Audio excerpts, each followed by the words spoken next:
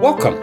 My name is Patrick Curran, and along with my friend Greg Hancock, who without question has no equivalents, we make up Quantitude. We're a podcast dedicated to all things quantitative, ranging from the relevant to the completely irrelevant. In this episode, we explore the freakish and terrifying topic of equivalent models, particularly as they arise within the SEM. Along the way, we also discuss rinsing toes, palindromes, anagrams, being a tad unquiet, under-teaching, double-secret probation, scary cousins, sausage makers, tribbles, empty beer bottles, hardcore history, a severely hungover John Stuart Mill, the Walk of Shame, and Expecto Patronum. We hope you enjoy today's episode. I'm sorry that I'm late this morning. I have an excuse, but I'm sorry that I'm late. I would be more worried about that if I weren't more late myself, and you just didn't realize that. Yeah, I logged in late, and it's like, you're not even logged in yet. That's because I got so disgusted with your lack of respect for timelines that I stormed out onto the back deck with a cup of coffee and sat and watched a squirrel try to get into my squirrel-proof bird feeder. 2 reasons I'm late. One is I had to rinse my toes. I was feeding, well, you've met Gus. You know Gus, our dog. Gus and I know each other on an intimate basis. Gus has licked you in ways that I think make you married in 14 countries. When I feed Gus in the morning, as I scoop out his food, when I'm wearing flip-flops, he drools, and sometimes my foot is in a bad location, so he drooled just right through my flip-flops and my toes. Thing 2, though, is I had to get something off the printer that I wanted to share with you, but the printer was malfunctioning. I don't think you know this about me. I like words, and I even collect words. I have things that send me words each day and, words I might not ordinarily use. I like to learn new words, and I keep files of words that I think are really cool. I also just like language a lot. So, for example, if I said to you, a man, a plan, a canal, Panama, you would know what that is, right? Yes. That's the part where you say what it is. You asked me a question and I answered. Yes, that would be a palindrome. In that one, very, very cool, right? You read it from left to right, right to left. A couple of palindromes that I like besides that one. I don't know. Do you have any favorites, though? 6116. I don't know any palindromes, so I just made that up. I can give some others of my favorites. 212. We can do an episode on this if you would like. That's really good. That's really good. I actually don't know a single palindrome. I like this one. Do geese see God? That's kind of cool. Never odd or even. I like that one. One that made me think of you from something you said really early on in the podcast. Yo, banana boy. Do you know why that made me think of you? Because I don't listen to anything we ever record. No, I have no idea. Because on your list of rules, one is that you can't leave a banana peel in your garbage can. Oh, that's totally true. Yeah. So that made me think of you. I like anagrams a lot. Anagrams rearrange the letters and you can create some other thing. We had in one of the end parts of an episode that quantitude can be rearranged into quaint duet. I forgot about that. Yeah. But it can also be rearranged into tad unquiet. And I don't know if I feel as positively about that one. Yeah. Let me share with you one of my favorite. You can take 6116 and make it 1616. Yeah, I don't know any anagrams either. I'm trying to be part of this conversation, but... That's okay. That's okay. I didn't really expect you'd contribute a lot. Why should today be different than any other day? With regard to the presidential election in the U.S. recently, here's one sentence that I think everybody can agree on. Our feeling about the security of the election results can be summed up in one sentence. The voting machines had been fixed. Oh. What does that mean to you? I didn't know this was going to be my doctoral exams this morning. I would have put on pants at least if I had expected this. I will go with they were repaired. I like that one because you got one word that can actually mean the exact opposite of what's going on. But here's the one that I think is most relevant for us right now. These are words, anagrams, that if you rearrange the letters, they can mean the opposite. Okay. So if I take the letters in the word united, I can rearrange them. Do you know what I'm going to come up with? Dinte. That's it. That's it. Yeah, if you rearrange the letters in United, you get untied. Mm-hmm. That's kind of nice. If you rearrange the letters in honestly, you get on the sly. Oh.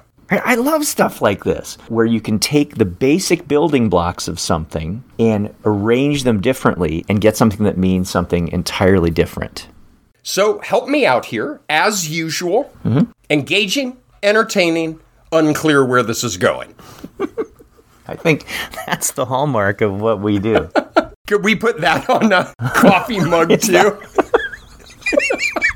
Yeah, so the last one that I'd mentioned where you can actually take fundamental building blocks that make up one word and rearrange them, or as we might say more generically, connect them differently and come up with something that means something that is entirely different, if not actually the opposite, is very, very symbolic of some of the things that we run into in our world of not just data analysis, but thinking about models in particular.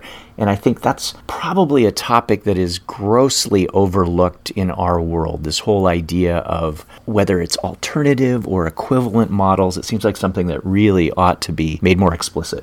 Like everything in life, one of the greatest strengths in the SEM is also absolutely one of its greatest weaknesses. It goes hand in hand, and it is distinguishing a point of confusion that often arises at all levels of student and grants and papers as well, is conflating alternative models with equivalent models. Mm-hmm. Those are fundamentally different and something that would be fun to talk about, because the former, alternative models, is, I think, one of the biggest advantages of the SEM. The equivalent models, if you really drill into it, there's some days when I think, I'm never going to do an SEM again. I'm out. This is a fool's errand. We're all just tricking ourselves by equations and path diagrams and robust corrected standard errors. And as we'll see as we drill into this a bit more, is your precious little model is one of maybe a couple hundred that all fit exactly the same. So let's take a running start at that. You brought up the first thing, which has to do with alternative models. How do you present alternative models? How do you think about alternative models when you're teaching this? Because I have to confess, I underteach this topic, which is a polite way of saying I barely do it at all. I was going to say, I like that. I'm going to have to remember that underteach. That was kind of like I was overserved last night. Yeah. It wasn't my fault. Yes, it wasn't me. The bartender kept bringing me things every time I raised my hand and said, barkeep! So I underteach. I gotta tell you, I underteach this to the point of 0. Mm-hmm. But as we've established before, we don't make a lot of money in academia, and we have to derive the things that give us fulfillment elsewhere. And one of those is being in a student dissertation meeting and asking a question about something that you should have covered in class but didn't, and then express disappointment when the student is not able to respond to it. We've touched on alternative models in a number of prior episodes. We talked about model-based reasoning. We talked about regression versus SEM. I'm sure there are other things that I'm just repressing. In my mind, this is like our 3rd episode because I'm just so appalled at the things that come out of my mouth and how they sound. In a nutshell, an alternative model, as I think about it, is take whatever your whiteboard problem is, take your Sharpie, walk up to the whiteboard, mark in your measured variables, and then the whiteboard problem is, all right, let's go nuts here. How are you going to draw circles and single-headed arrows and double-headed arrows? And how are you going to build a hypothesized mechanism that gave rise to your observed data? And how are we going to empirically adjudicate that in some principled and informed way? That's the cornerstone of SEM. And so an alternative model is saying, all right, you believe these mediating mechanisms exist where you have parental alcoholism to stressful life events to anxiety to delinquent peer associations to adolescent substance use. That's one model, and you draw that up. An alternative model is, well, maybe I move this over here and this over here and this over here, and that could be another theoretical expression of how that parental alcoholism risk goes. And I'm going to estimate that and then compare that in some way to the prior model. So it's an alternative representation. I think of it as rearranging the variables or rearranging the arrows in some theoretically guided way. And then it gives you some alternative representation of your model. When you do that, it gets me thinking about, well, to what are we comparing our models? And I think that's an interesting thing to think about when you're doing your own work. So say you just have a hypothesized model. All right, so we have a mediating mechanism that begins with the Hancock Toxic Masculinity Scale. And how does that radiate through some mediating pathway? So we're just going to call that model 1. All right, so we get a chi-square test statistic. Well, that's actually a comparison of that model to another model. Right. And that other model is saturated model. Everything gets a mean, everything gets a variance, everything gets a covariance. And we do a likelihood ratio test, and we compare the fit of model A to the saturated model.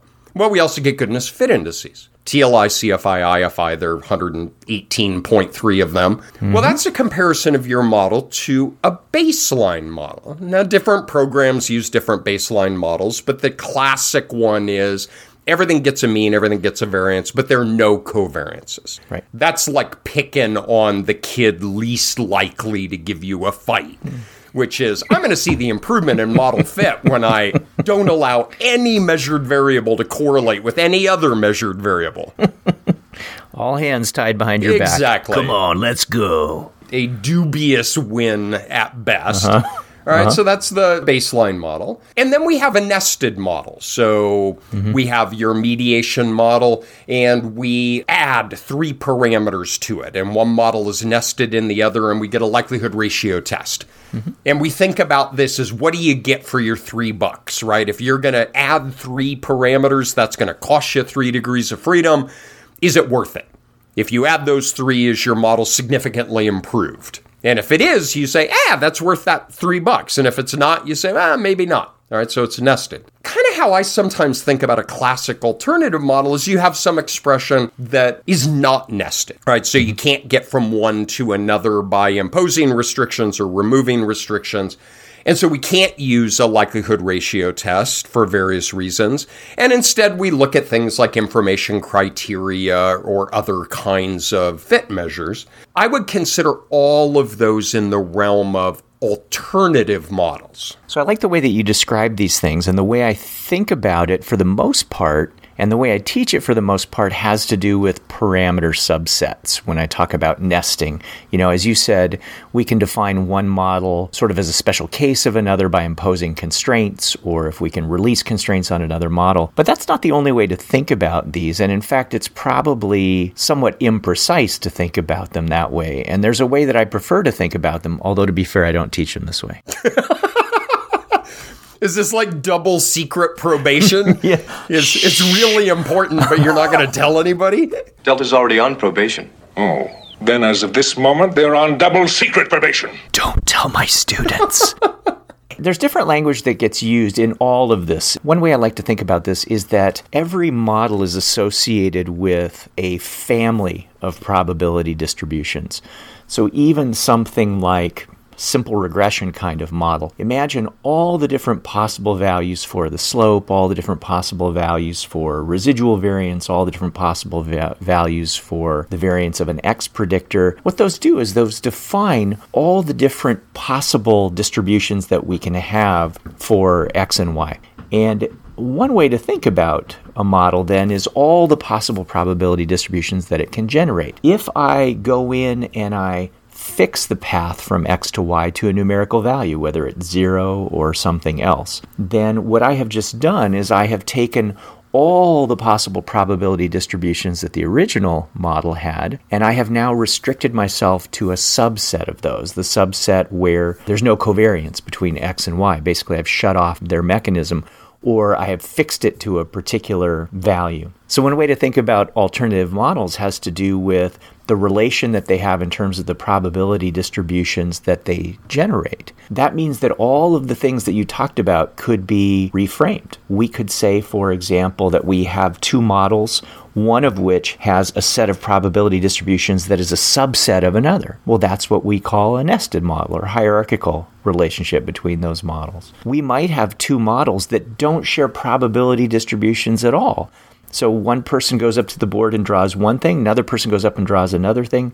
They have zero in common. That would be really bizarre, right? That's weird that they would have no probability distributions in common. You could also have when we talk about non-nested models, which certainly includes the ones that don't overlap at all, we could have these partially overlapping sets of probability distributions where one model generates a whole bunch of probability distributions, another model generates a whole bunch of probability distributions, and they share some, but one is not entirely contained within the other. And that's when we get this non-nested situation. And the language of nesting for me, or the language of hierarchical relations to me, is one that in my head is very wedded to sets of parameters, but it's really broader than sets of parameters. And the place where that's the clearest is in what you said about how we get a chi-square statistic associated with a given model. We're comparing this back to a saturated model, which the way I like to think about it is that all variables are connected with two-headed arrows to all other variables. And I might look at my model visually and say, well, my model isn't a special case of that in terms of parameter subsets. My model doesn't even have two-headed arrows. How could my model be a special case of that? That's where defining things distributionally is a little bit more freeing, right? That we don't have to think about things in terms of parameter subsets. So that's the way I think about it. But that's not, at least not the way I initially teach it to people. I initially teach it just in terms of list out all the parameters. Are all of these things contained in that? You're right. It's broader than that. This is one of those things of be careful for what you ask because you might just get it, right? How many of you out there have gotten your notice of award from a grant and gone out to celebrate with your team and you all just sit there in struck silence because now you have to do it? And somebody is trying to remember whose idea it was to submit the application anyway. In that spirit, one of the greatest strengths of the SEM, unambiguously, is we can walk up to that board and we can draw in these single-headed arrows, double-headed arrows, circles, triangles in any way our heart desires. And we're not locked into certain structures or expressions as we are in other modeling frameworks. We talked earlier about the multiple regression model that once you click on the dependent variable, everything just populates automatically. You have no choice in the matter at all. And as we all know, it comes down to control. Hello? Hello? Oh, finally, I get the remote. Everything's a control issue. And we have absolute control. And so one of the greatest strengths of the SEM is this notion that I can do this, and I can do this, and I can do this. And those are alternative models. And it's critical that we embrace these as we use these kinds of things in practice. But alternative models brings his cousin with him to the party. And he's leaning over against the wall, and he's got a beer, and he's smoking inside when nobody else is smoking inside. And nobody wants to go up and really talk to him because he looks scary as hell. But nobody wants to ask him to leave because he's big and tattooed. Barry, you want to introduce me to your friends? Yeah, this is Chris. We were in the Marines together. Great. And that is equivalent models. And this is a real point of confusion in many, many different situations. And I myself will switch out these words by accident. Listeners aren't going to know because we'll post-produce this episode. You and I have both reversed them, but I'm going to edit that out so that people don't know that. So we appear really smooth and polished. You're smooth and polished and smart. Thank you, Audacity. Both you and I have paused and shook our head and then restated alternative models. And these are very, very easy to switch up. I think what we should do is get not a technical description, because you get into the weeds pretty quickly. And the weeds are cool, right? A lot of times the really cool stuff is in the weeds, but not today. Do you want to give a 30,000-foot description of what do we mean by an equivalent model and how does it differ from an alternative model? I can give it a shot at 30,000 feet. And one thing I can do is I can try to rely on what I have already said with regard to a model really representing a family of potential distributions. Let me use an example along the way. If I have a model that says X influences Y influences Z, if we think about all the different possible values that we could have for the parameters in that model, that defines a whole family of multivariate distributions. We could also have, as an example, a model where paths go from Z to Y to X. And we think about all the possible values that the parameters in that model could have. It defines the exact same set of distributions that we could have. So in that sense, we could define equivalent models as those that have identical families of distributions associated with them. Alternative models, on the other hand, are just other explanations we are entertaining. And those other explanations that we're entertaining might have probability distributions in common. They might have none in common. They are merely things that we consider to be theoretical competitors, whether or not they have this special relationship. And this reflects, I think, how you and I, in a little different way, maybe approach problems. I think about mine even more colloquial than that when I'm thinking about it. It's exactly the same, and I love yours. I love that, thinking about the distributions. But I think about things like the sausage maker, all right?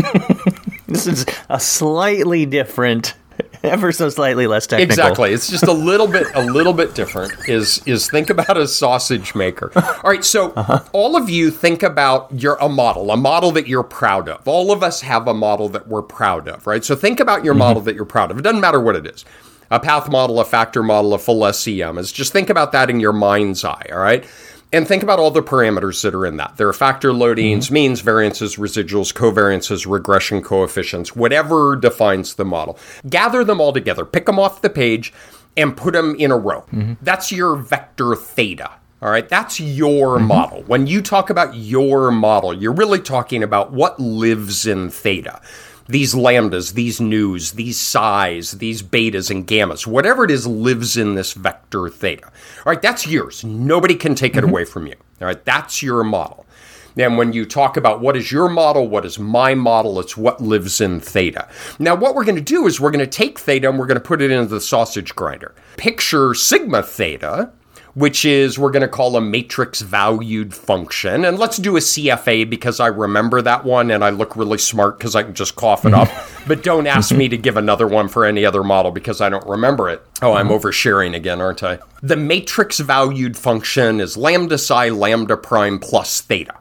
All right, so if you arrange your factor loadings and factor variances and covariances and residual variances in that way, it's going to give you a model implied covariance matrix. That's the sausage maker. We're going to take your model, we're going to grind it down into this matrix valued function, and out the end is going to be a model implied covariance matrix. Now, this holds with means well. We'll ignore it here. Everything is the same. We'll just focus on the covariance matrix. An alternative model, as Greg is describing, and as I was trying to touch on a little bit earlier, is a nested model may have one model where there's that theta vector that your model lives, and another model that maybe has 3 fewer elements in it. You took out 3 parameters, and you're going to both run those through the sausage maker. You're going to get 2 different covariance matrices, and you're in some way going to compare those to one another. Those are alternative models. An equivalent model drives me freaking insane.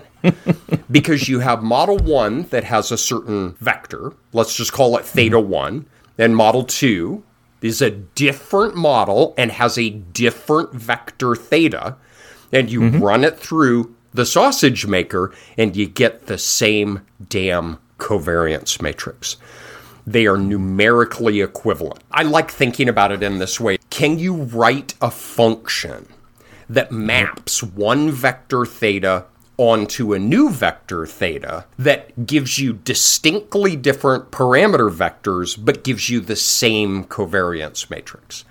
And those are equivalent models. And so going back to your example, which I really love, X predicting Y predicting Z is one model, Z predicting Y predicting X is another model, and Y predicting X and Z are a third model.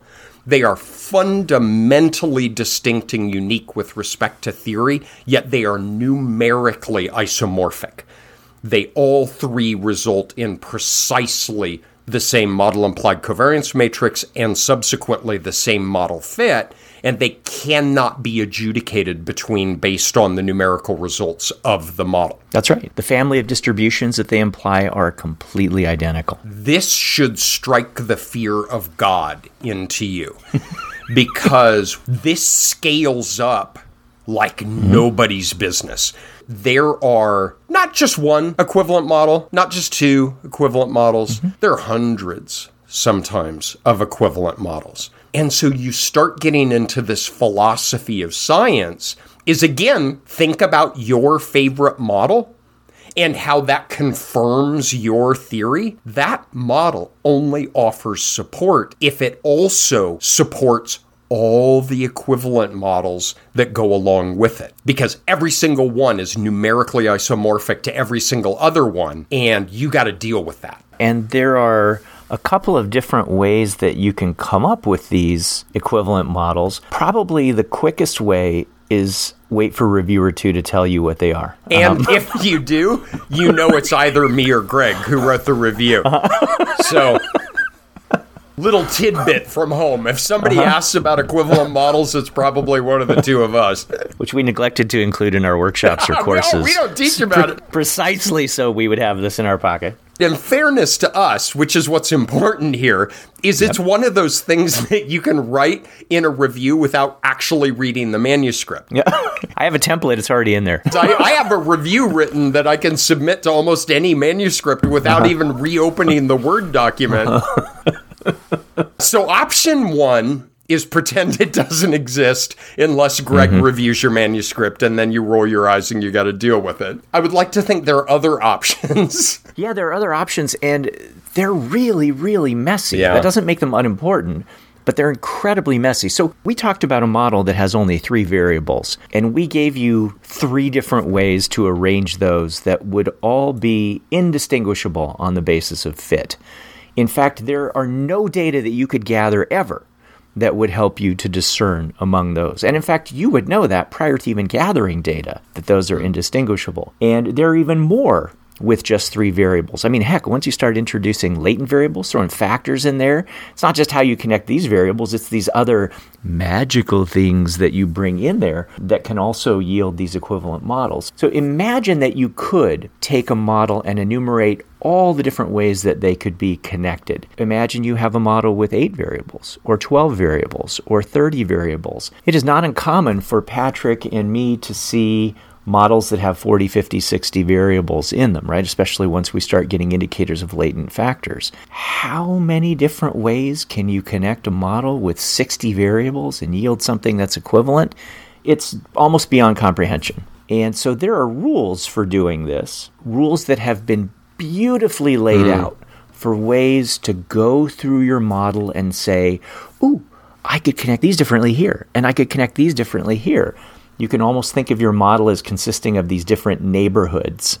Within these different neighborhoods where variables are interplaying with each other, there might be different ways that you can connect those. And if you imagine all the different ways that you connect different parts of your model, combinatorially, this gets massive. And it gets even worse than that, because for as much of a hard time as I give you about your Star Trek weirdo-ness, as I watched all the Star Trek episodes when I was a kid, and one of my favorite episodes of all time is The Trouble with Tribbles. 1,771,561.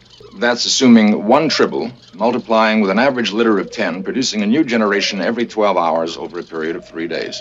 Oh my God. It's so funny because all they were like just these little stuffed pillows, and they're pretending like they're quivering and moving and things. But the gag in the episode is that they just keep reproducing. And every time you open a cabinet or something, all the tribbles fall out. I do think about it as a Trouble with Tribbles issue because you take these rules, which are profoundly clever. Some of the things that I am most impressed in our field, I stand in awe of the technical developments. Reading Michael Brown's 1984 British Journal paper is I just stand in awe of the creativity of that.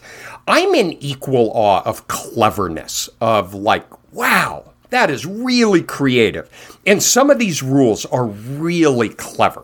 The go-to citation on this is Lee and Hirschberger to show how long this stuff has been around, as most of the work that was done on this was in the 80s and 90s. 1990. 90 was Lee and Hirschberger. They went off of some work by a woman named Stelzel. Stelzel 86, yeah. We will not drill into the details because that's not the point here. But Lee and Hirschberger develop what they call replacing rules. And they have this really clever way of saying, all right, draw out your model.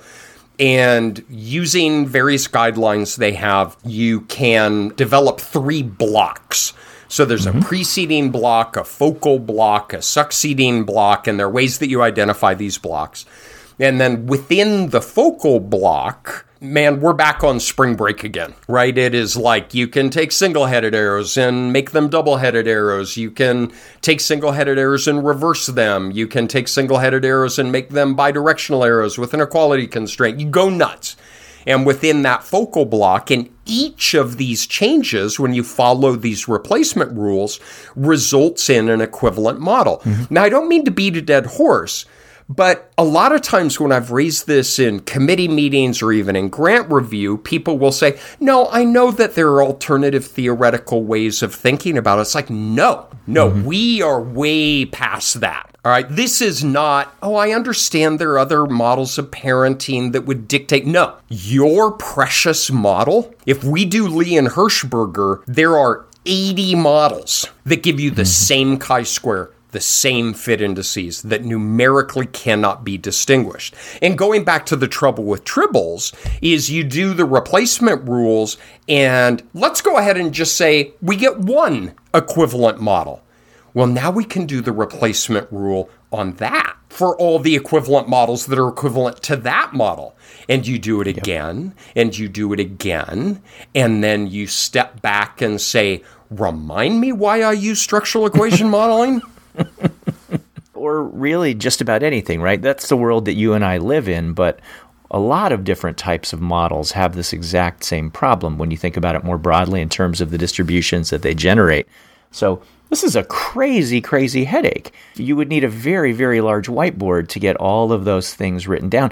Now, to be fair, one of the reasons that you haven't written all of those down ahead of time, well, other than the fact that Patrick didn't teach you about it, is that you probably ruled a lot of those out as not making any sense temporally. If it's very clear to me, in fact, maybe I even manipulated it such that X comes before Y and Y comes before Z, then it makes no sense to say that Z influences Y, which in turn influences X. So on some level, explicit or implicit, you might have ruled some of those out, and that's why they never made it to the whiteboard for you. But my guess is more often you hadn't thought about all of the different possibilities, even the ones that make sense, even the ones that don't violate whatever your logic or common sense might be. That brings me to 2 dimensions. One is freakish and one is terrifying. The freakish thing to get your head around is take your theta vector that has your model. Remember, all of us right now have one that's near and dear to us and sitting right in front of us, all right? And we have that theta vector. And we write some function to make that theta vector some other theta vector. And we do that using the replacement rules, and we make regression coefficients correlated disturbances, and we make X predicting Y instead Y predicting X, right? We really get in and muck around with this theta, and we get this function that maps it onto the new theta. And we get 2 identically fitting models in every way, shape, or form. The freakish thing is, of course, the parameter estimates are different. The standard errors are different. The critical ratios are different. The p-values are different. The multiple r-squared values are different. every aspect of the model can change in these predictable and understandable ways, but things that were significant become non-significant. Things that were explanatory are non-explanatory. All of these things change, but the numerical fit of the model is identical. But then the terrifying kind of thing, and it's kind of alluding to what you were just talking about, is we can reduce the space of these equivalent models, right? Because we're not going to say, well, some mediator predicts treatment condition, or that alcohol use predicts biological sex, or whatever, right? We can't, there's certain things that we can reduce it, but not exaggerating for any model of reasonable complexity. And this isn't like finding some goofball model where we all point to it and laugh at how silly it is. Any reasonable model, we could have 20 or 40 or 60 equivalent models that are in some way or another consistent with theory. And that's just the price of the ticket to use SEM. And this focuses on SEM, but Greg, I like your comment. I mean, we all got this problem. Oh, yeah. Right? Is in the multiple regression model, that saturated X side where all of your predictors covary with all of those, make them mediators, make them double-headed arrows, bidirectional cause, throw an equality constraint, make some predictors, some correlated disturbances. They're all the same. Yep. You can even throw some latent stuff in there if you want. Oh, yeah. I want to give you a heads up about a change that I'm going to make on the podcast. Whoa. You're calling an audible right here? Oh, please. You did the whole outlier bell without even talking to me about it. We checked collaboration at the door a long time ago. All right. You're going to find this a little ironic. I actually don't like podcasts. Wait. Other than Kai. Don't. Am I allowed to use his name? Do you want to talk about this now? I told you it was a moment of intellectual passion when I cried out his name when you and I were arguing. I listened to a few podcasts, but I'm listening to one for you history buffs out there. There's a guy named Dan Carlin, and he has a podcast called Hardcore History, and it is so awesome. Okay, this particular one is 16 hours on the Pacific theater of World War II. All right, 16 hours. But the point is, and why I want to do it, is he's got this gravel voice that he talks about. And he uses these awesome colloquialisms. And so he'll say things like, they had little use for libraries or organized athletics. Many wore expert badges for proficiency in rifle, pistol, machine gun, and bayonet. So I'm going to try to start talking like that on the podcast, right? So the models that you hold so near and dear to your heart to confirm your precious theories turn out to have dozens, hundreds of alternatives. We know what they are. We know where they come from. But tell me, my friend, where do we go? Can you do that every episode? No, because I'm going to have no voice left. That right there... I feel like a pack-a-day smoker after that one. Camel, no filters. How he does that for 16 hours, I do not know. That's it for me, man. If you could go ahead and wrap up the episode, I'm going to go make a nice chamomile tea. All right, so you just said, where do we go from here? This is a great question, right? So on the one hand, this is part of the deal, right? Equivalent models is just part of the deal with regard to the science that we do. One of the things that I want to make clear is that it's not really just about structural equation models. And I mentioned that a little bit earlier. If we think about an exploratory factor analysis, we have the issue of rotational indeterminacy, that even if we have decided on a particular number of factors, the orientation of those factors, whether orthogonal or one of the many different oblique solutions that we could possibly have, that creates a series of what you could argue are equivalent models. But it's also not just in this world. I don't remember if we addressed this before back when we were talking about mixture models in our Sir Mixture-a-Lot episode last year. Was that last year? I wouldn't know because I don't listen. But there's also an equivalence between models that use continuous factors to explain what's going on and models that use mixtures to explain what's going on. Under certain configurations, you can actually generate one from the other, the set of parameters from one to the other.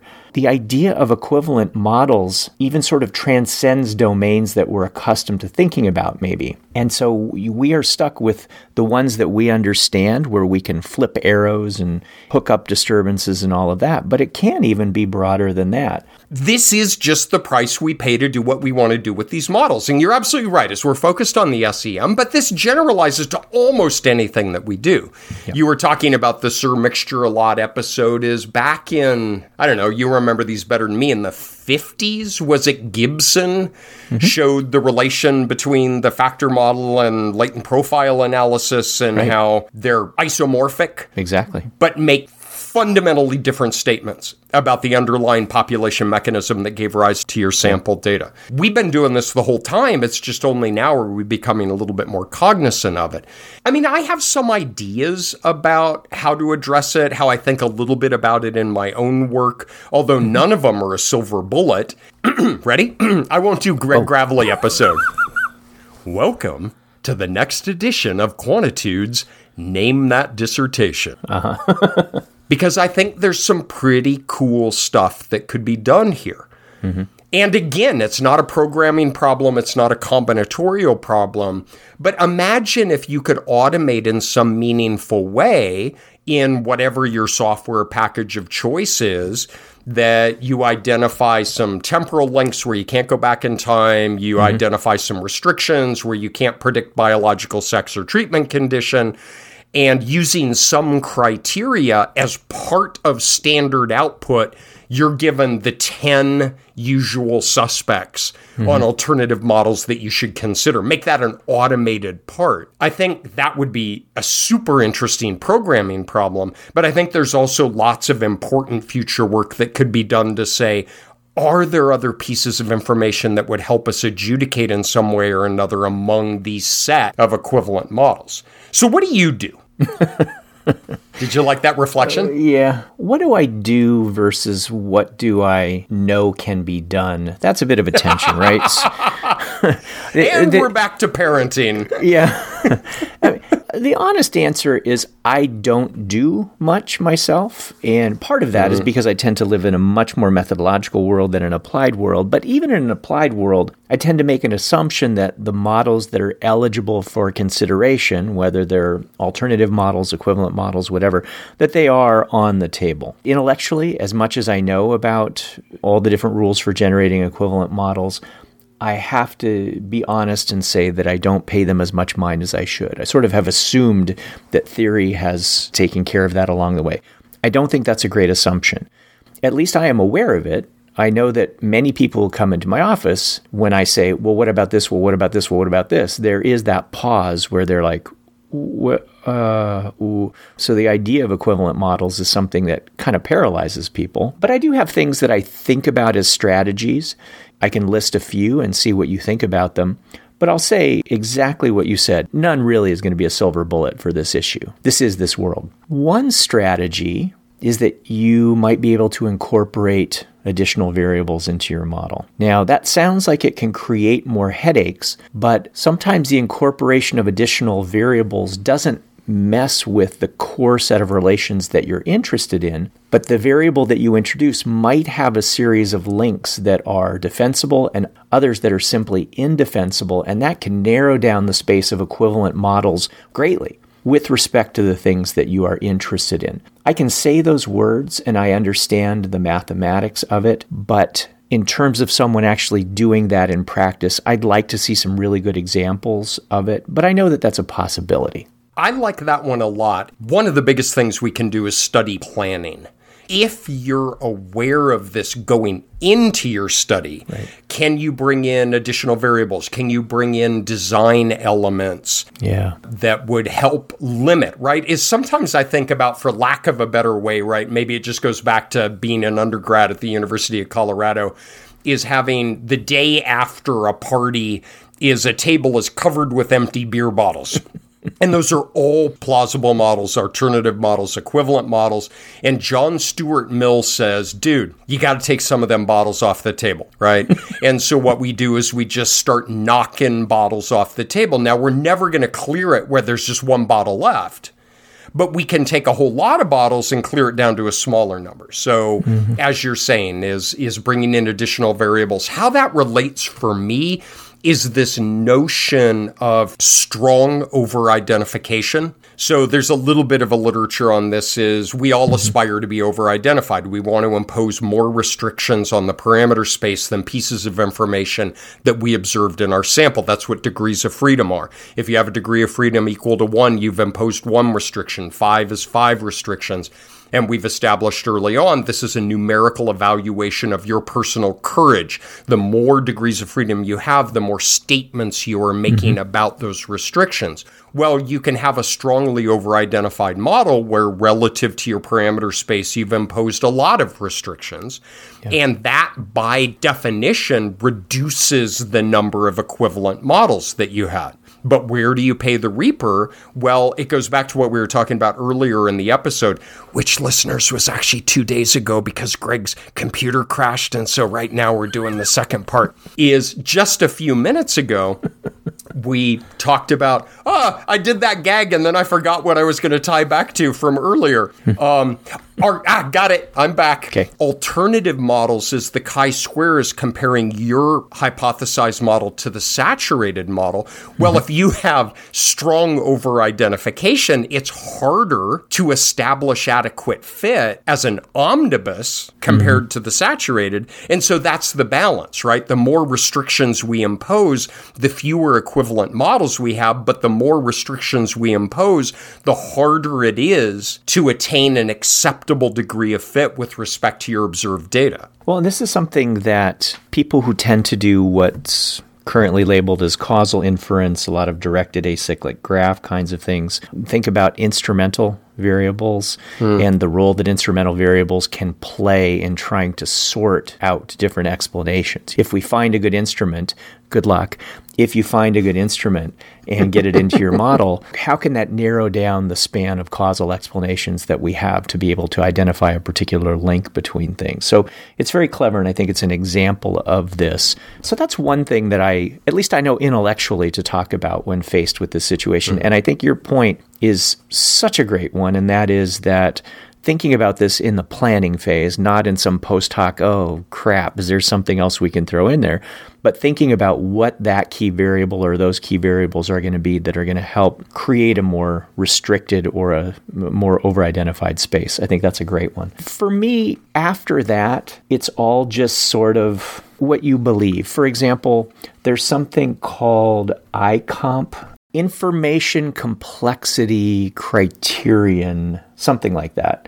I think it goes back to the 90s with Larry Williams and maybe some other folks in the business literature. The basic idea of an information complexity criterion, though, is that a model can be characterized in terms of two pieces of information. One has to do with the extent to which your model fits or actually misfits, and then something to do with how complex your model is. And we've narrowed down ways that we talk about model misfit. Often it's based on some test statistic like a chi-square or variations on that. And then there's the issue of, well, how do you characterize the complexity of the model? And it can be something as simple as degrees of freedom or numbers of parameters or variations on those with and without logarithms, with or without n.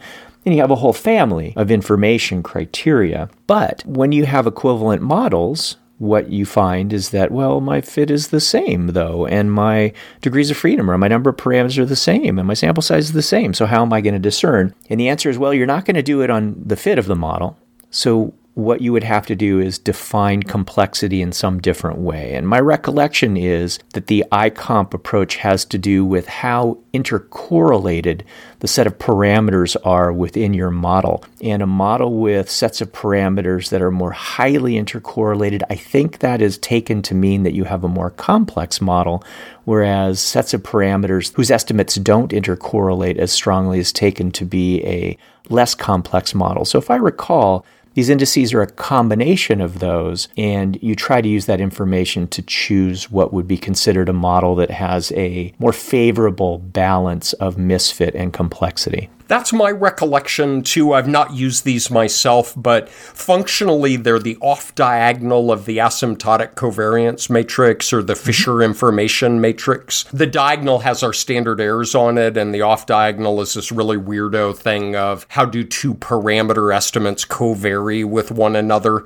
Yes, I like that. I think it's interesting. There are other numerical values people have talked about in addition to complexity, looking at the total R squared in all of your dependent variables has been talked about. A little bit on individual residuals. Just because the model implied covariance matrices are the same doesn't mean that the individual residuals are the same, and so there's some interest there. But at the end of the day, there's really not very much you can do numerically to distinguish between these. And that's the whole thing that started this, right? Is they're numerically isomorphic. To me, I feel like there are a handful of things to know going in. One is simply recognize this exists. And so when we talk about model confirmation, model replication, that the final model that we end up with is a representative of a set of models that vary in degree as to plausibility or alternative mechanisms, but you gotta know that these things exist when you're thinking about your model late at night or when you're presenting it to the reader. Again, that line that comes up with Lee and Hirschberger is the support of your hypothesized model is limited by the extent to which you have support for the entire set of equivalent models. And then it becomes like, okay, so what do you do with that? Well, I think about like a general triplet, and different authors, I'm not generating this myself. This is drawing from, again, some of Lee and Hirschberger's work, Stelzel's work. McCallum and colleagues have a nice paper on this in 1993, I think, PsychBull. You have kind of three options. I'm a counter, and I like thinking about what do you do. One is you just do business like almost all of us do,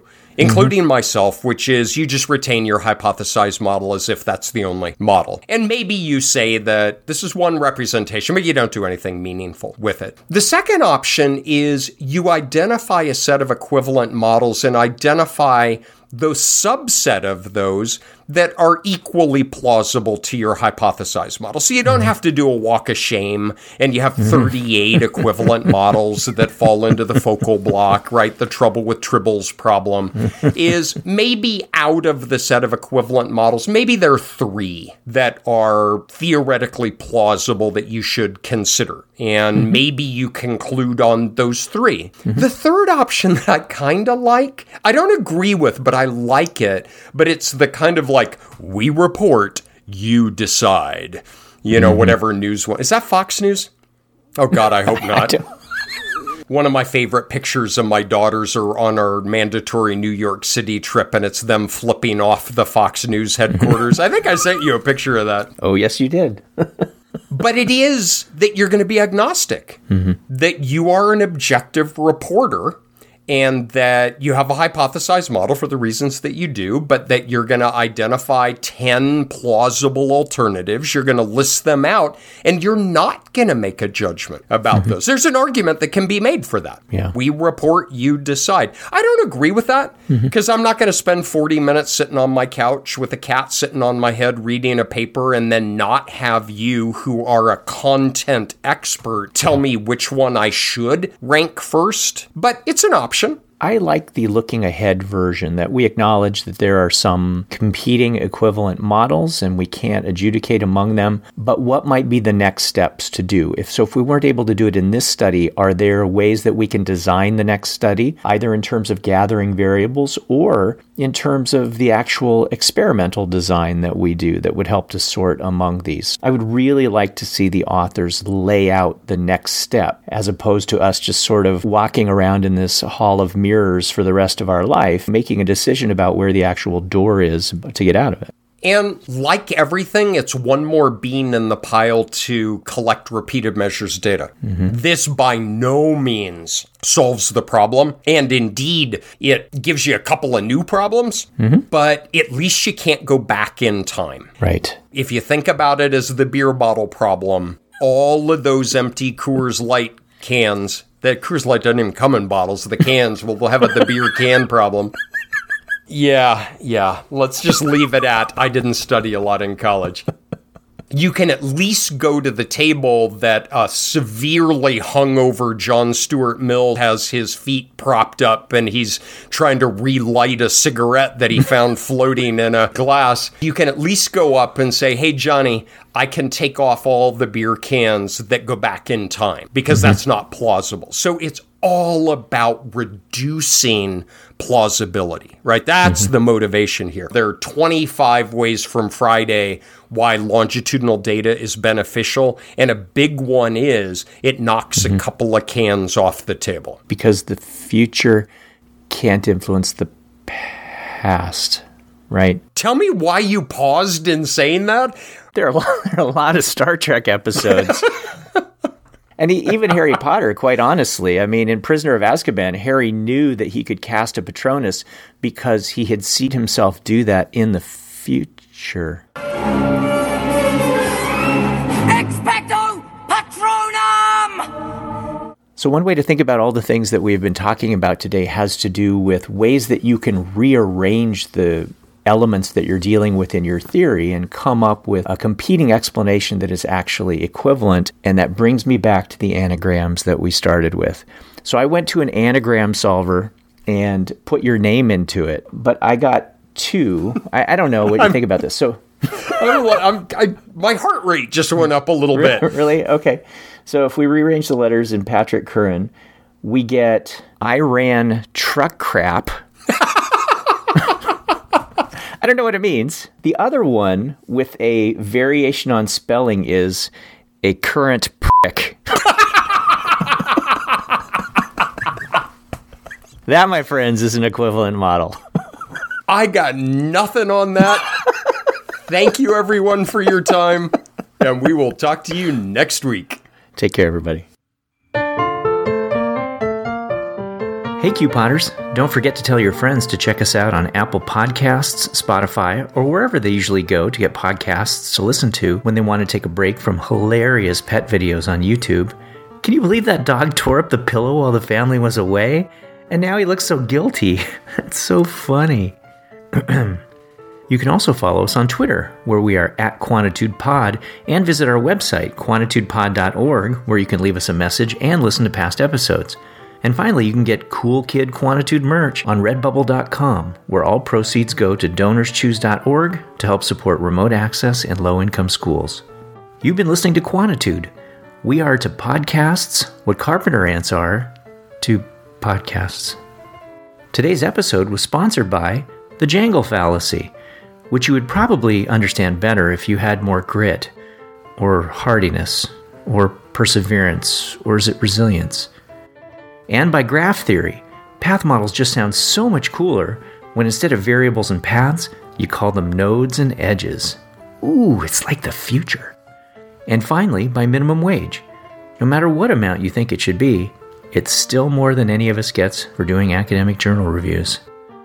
This is most definitely not NPR.